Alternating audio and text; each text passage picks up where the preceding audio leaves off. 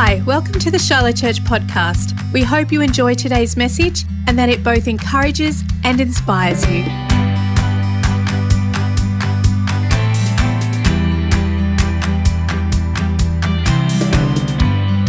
I am excited to share this morning. Are you excited to get around the Word?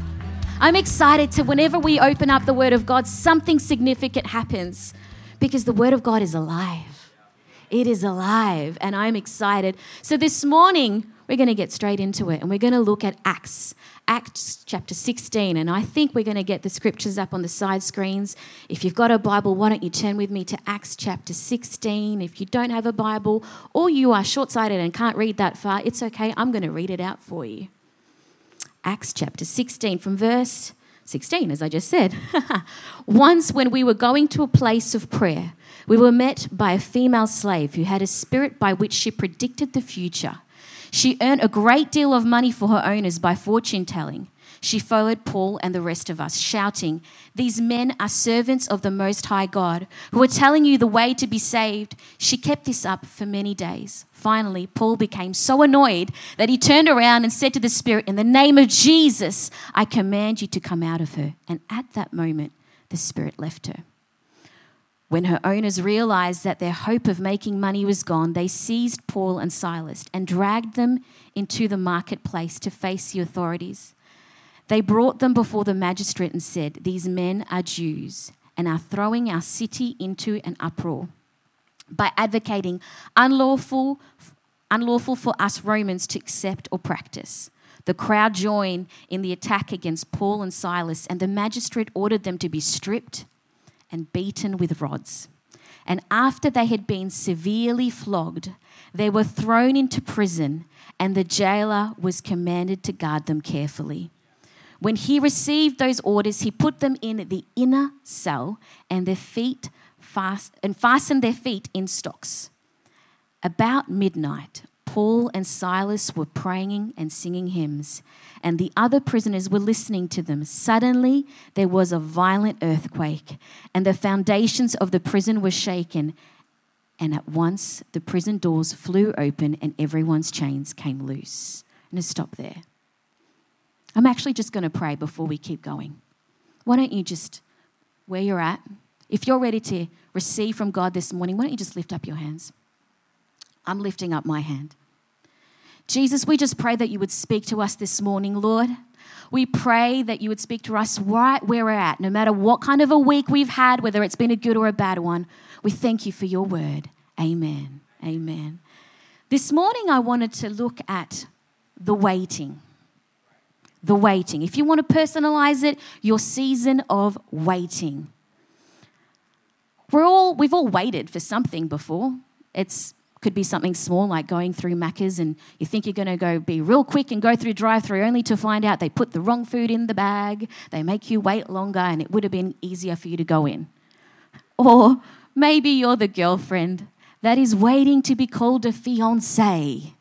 And you grab the phone and you say, "Diamond ring, diamond ring, diamond ring," so that they can get those, targeted ads. I know.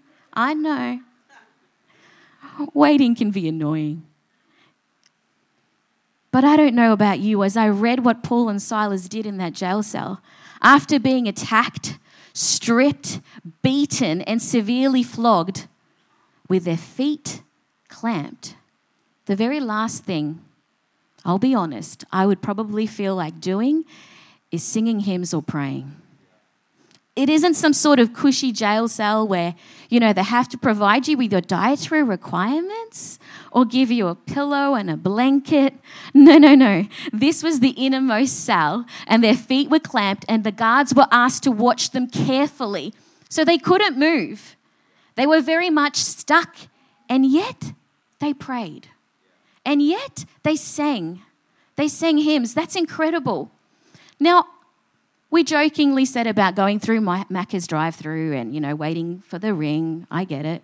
But waiting can also just be hard. Let's be real. Waiting can be hard when you've been waiting for your healing. You're waiting for your breakthrough. Or you're waiting for your son and your daughter to come back to Jesus. You're waiting for provision at work. And maybe you've been waiting weeks, Maybe you've been waiting months, but maybe you've been waiting years. And waiting can be hard. Let's be real, waiting can be hard. But it got me thinking this morning, how do you wait? How do you wait when life throws things at you that is just unbearable, painful, and crazy, and you feel like you get attacked, and you feel like you get stripped, and you feel like you get beaten and severely flogged, and your feet are clamped, and you are stuck? How do you wait? What do you do when you're stuck and you can't move? And if you're someone taking notes this morning, number one, what you're waiting in matters more than what you're waiting for. I'm going to say that again. What you're waiting in matters more than what you're waiting for. You see, we can become so focused on what we're waiting for and so fixated on the outcome that we lose sight of what we're waiting in. We think the most important step is what we're waiting for. So we sit in this space and we just look, and we're just waiting and waiting for that door to open, and we lose sight of what we're waiting in.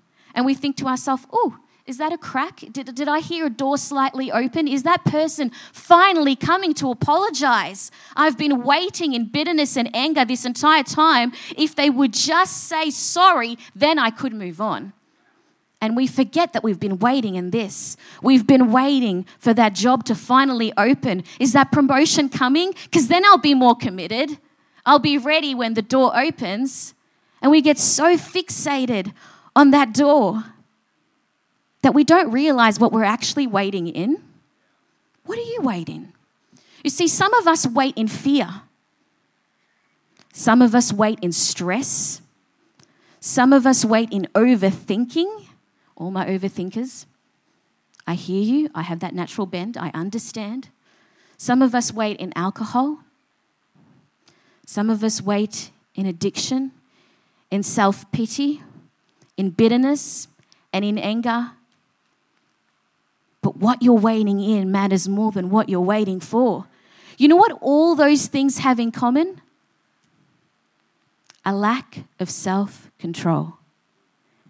What does Galatians 5:22 says? But the Holy Spirit produces this kind of fruit in our life: love, joy, peace, patience, kindness, goodness, faithfulness, gentleness, and self-control. Self-control. You see, the enemy wants us to buy into the lie that waiting in fear is okay. You're just playing out all the options, right? It's okay to wait in fear. Comfort eating is no big deal.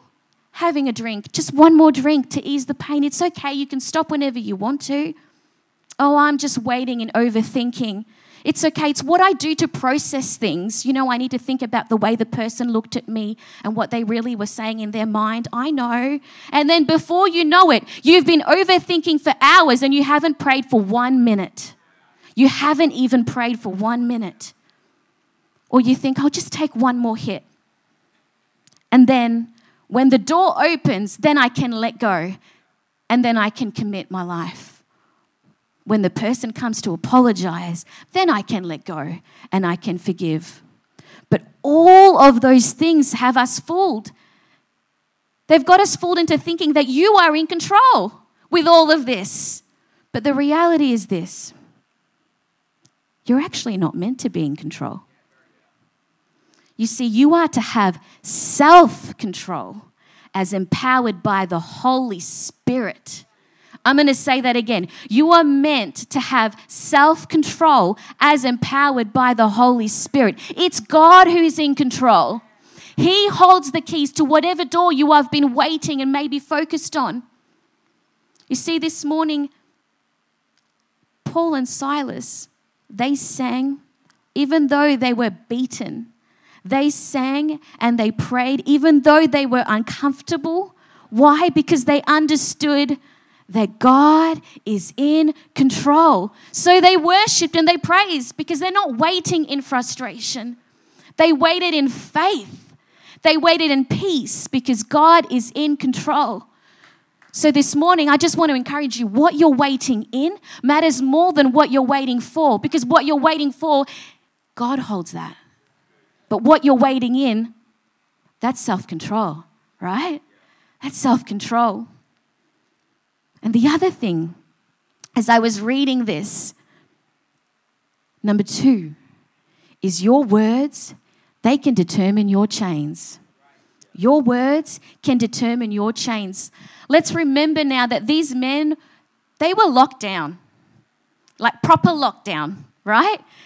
Who knew when they would walk out? It's not as though they set a time frame or mentioned to them, hey, in this time frame you'll be leaving. It's not like they were liked by the people who threw them in there. So who knew if or when they would get out? And yet in that innermost cell, the only thing that left their lips were prayer and worship. Were prayer and worship. You see, they understood something, just like Paul, in the name of Jesus, commanded that spirit to leave. They understood something. That their words, they carried power. Church, I want to encourage you this morning. Your words carry power. Your words carry power. Proverbs 18:21 says, death and life are in the power of the tongue, and they who indulge in it shall eat the fruit of it, for death or life. Your words, they carry power.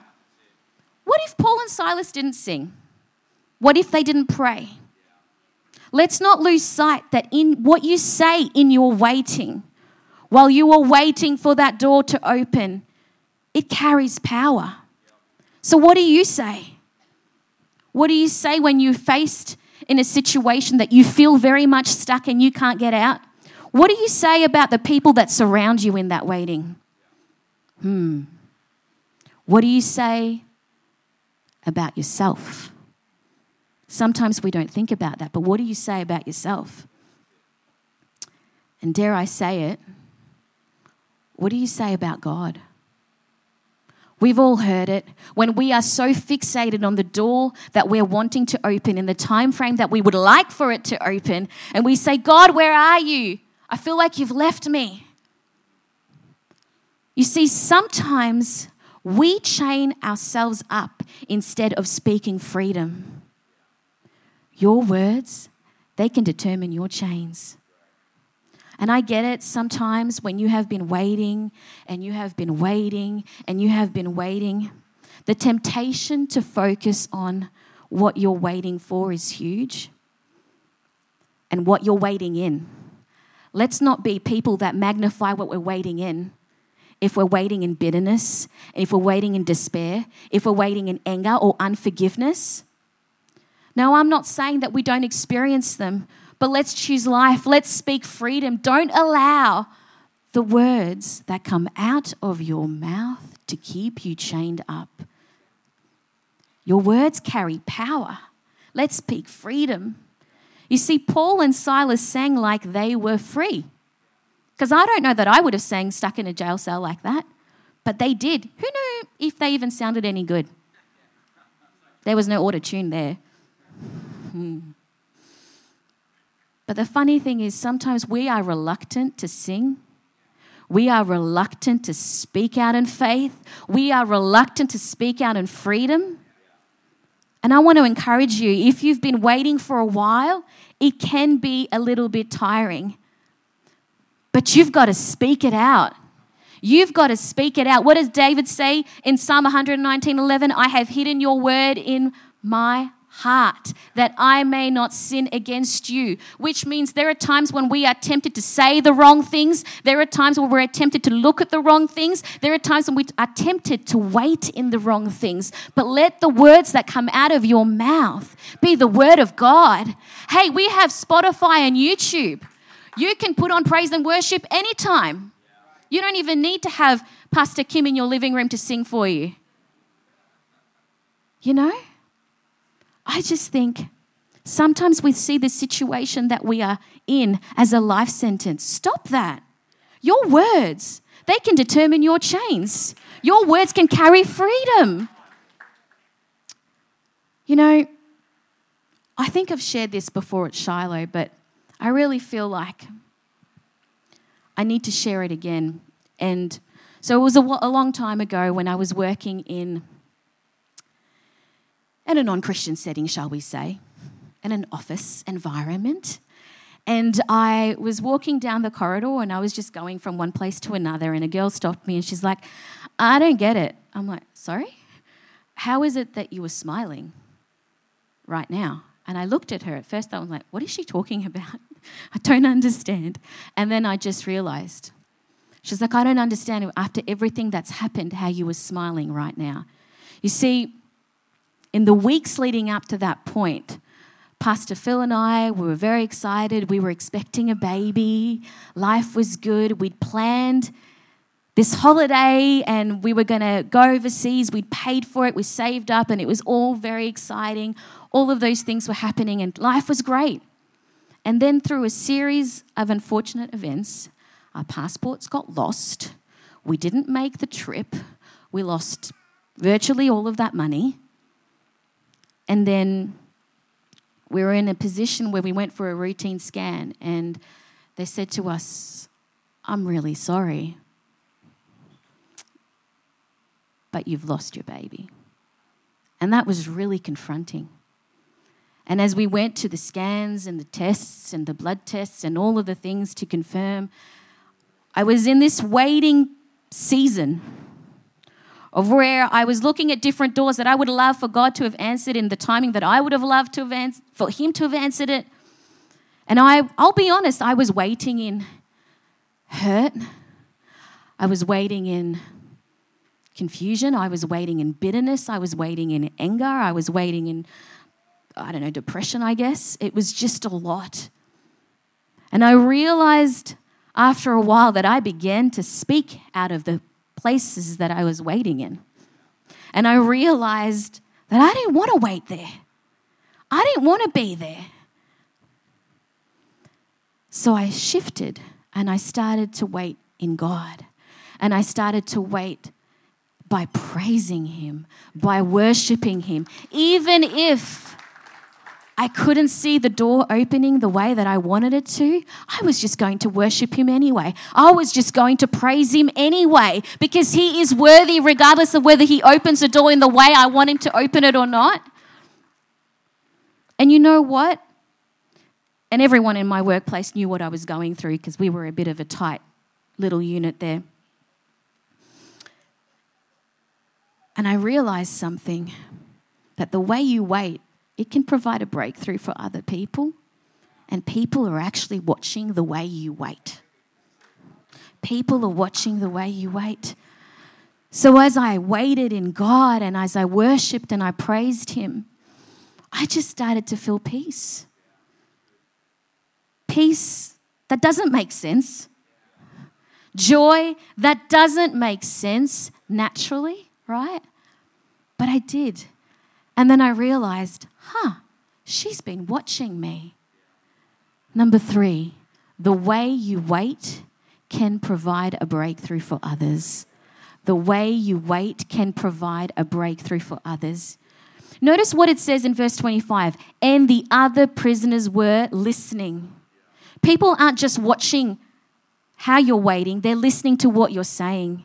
As Paul and Silas prayed and worshipped, the earthquake came and the doors flung wide open. All of the chains of every prisoner fell off. So while you're waiting for your miracle, while you're waiting for the right job, while you're waiting for your kids, while you're waiting for your miracle, your restoration of relationships with other people, the way you wait can rattle the jail cell of others around you, and who knows how long they've been in there.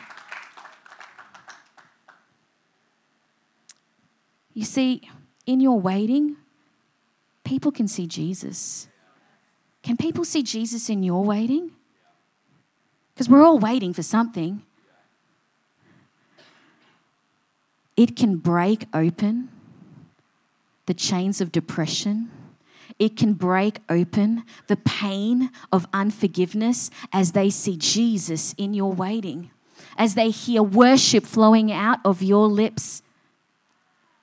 I want to challenge you this morning. Your kids are watching you while you wait for that financial provision. They are.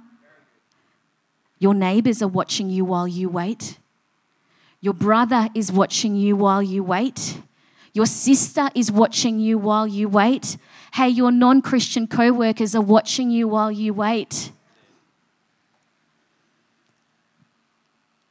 I think it's incredible. Actually, if we look a few verses down, we see the jailer actually freaked out, thinking that all the prisoners had left. So he took out his sword. He was actually getting ready to kill himself. And Paul says to him, "Stop, don't kill yourself. We're all here." Pause. If I've been beaten, if I've been beaten with rods and I've been severely flogged and then I get thrown in prison and then I pray and I worship and the doors fling wide open, I'm not sticking around, I'm running out. But he stayed. Anyway, but why did he stay? You see, because he knew that there was more to be done. Let's read verse 29. The jailer called for lights and ran to the dungeon and fell down trembling before Paul and Silas. Then he brought them out and asked, "Sirs, what must I do to be saved?" They replied, "Believe in the Lord Jesus and you will be saved, along with everyone in your household." And they shared the word of the Lord with them, with all who lived in the household. Even at that hour of the night, the jailer cared for them and washed their wounds. I mean, that's incredible. Then he and everyone in the household were immediately baptized. He brought them into his house, set a meal before them, and his entire household rejoiced because they all believe in God. I mean, that's incredible. Church, the way you wait can provide a breakthrough for others. What you're waiting in matters more than what you're waiting for because God is in control. Your words can determine your chains because your words, they carry power. And the way you wait can bring about a breakthrough for others. Have you ever looked at your waiting as a way to minister to other people? Or are we so focused on the door being pushed wide open in the way that we expect that we miss that opportunity? It's challenged me about how I wait. We all go through seasons of waiting. But God is in control. I might actually ask the team to come back up, if that's okay, creative team. This morning, I just want to encourage some people who've been waiting for a long time. And maybe you've grown a little bit weary. And maybe you've grown a little bit tired. But I want to encourage you this morning that in your waiting, you can carry power. That in your waiting, something significant can shift. That in your waiting, you can refocus and fixate your eyes on Him. Thank you for joining our podcast. We hope you were blessed by today's message. You can connect with us at shilohchurch.com.au.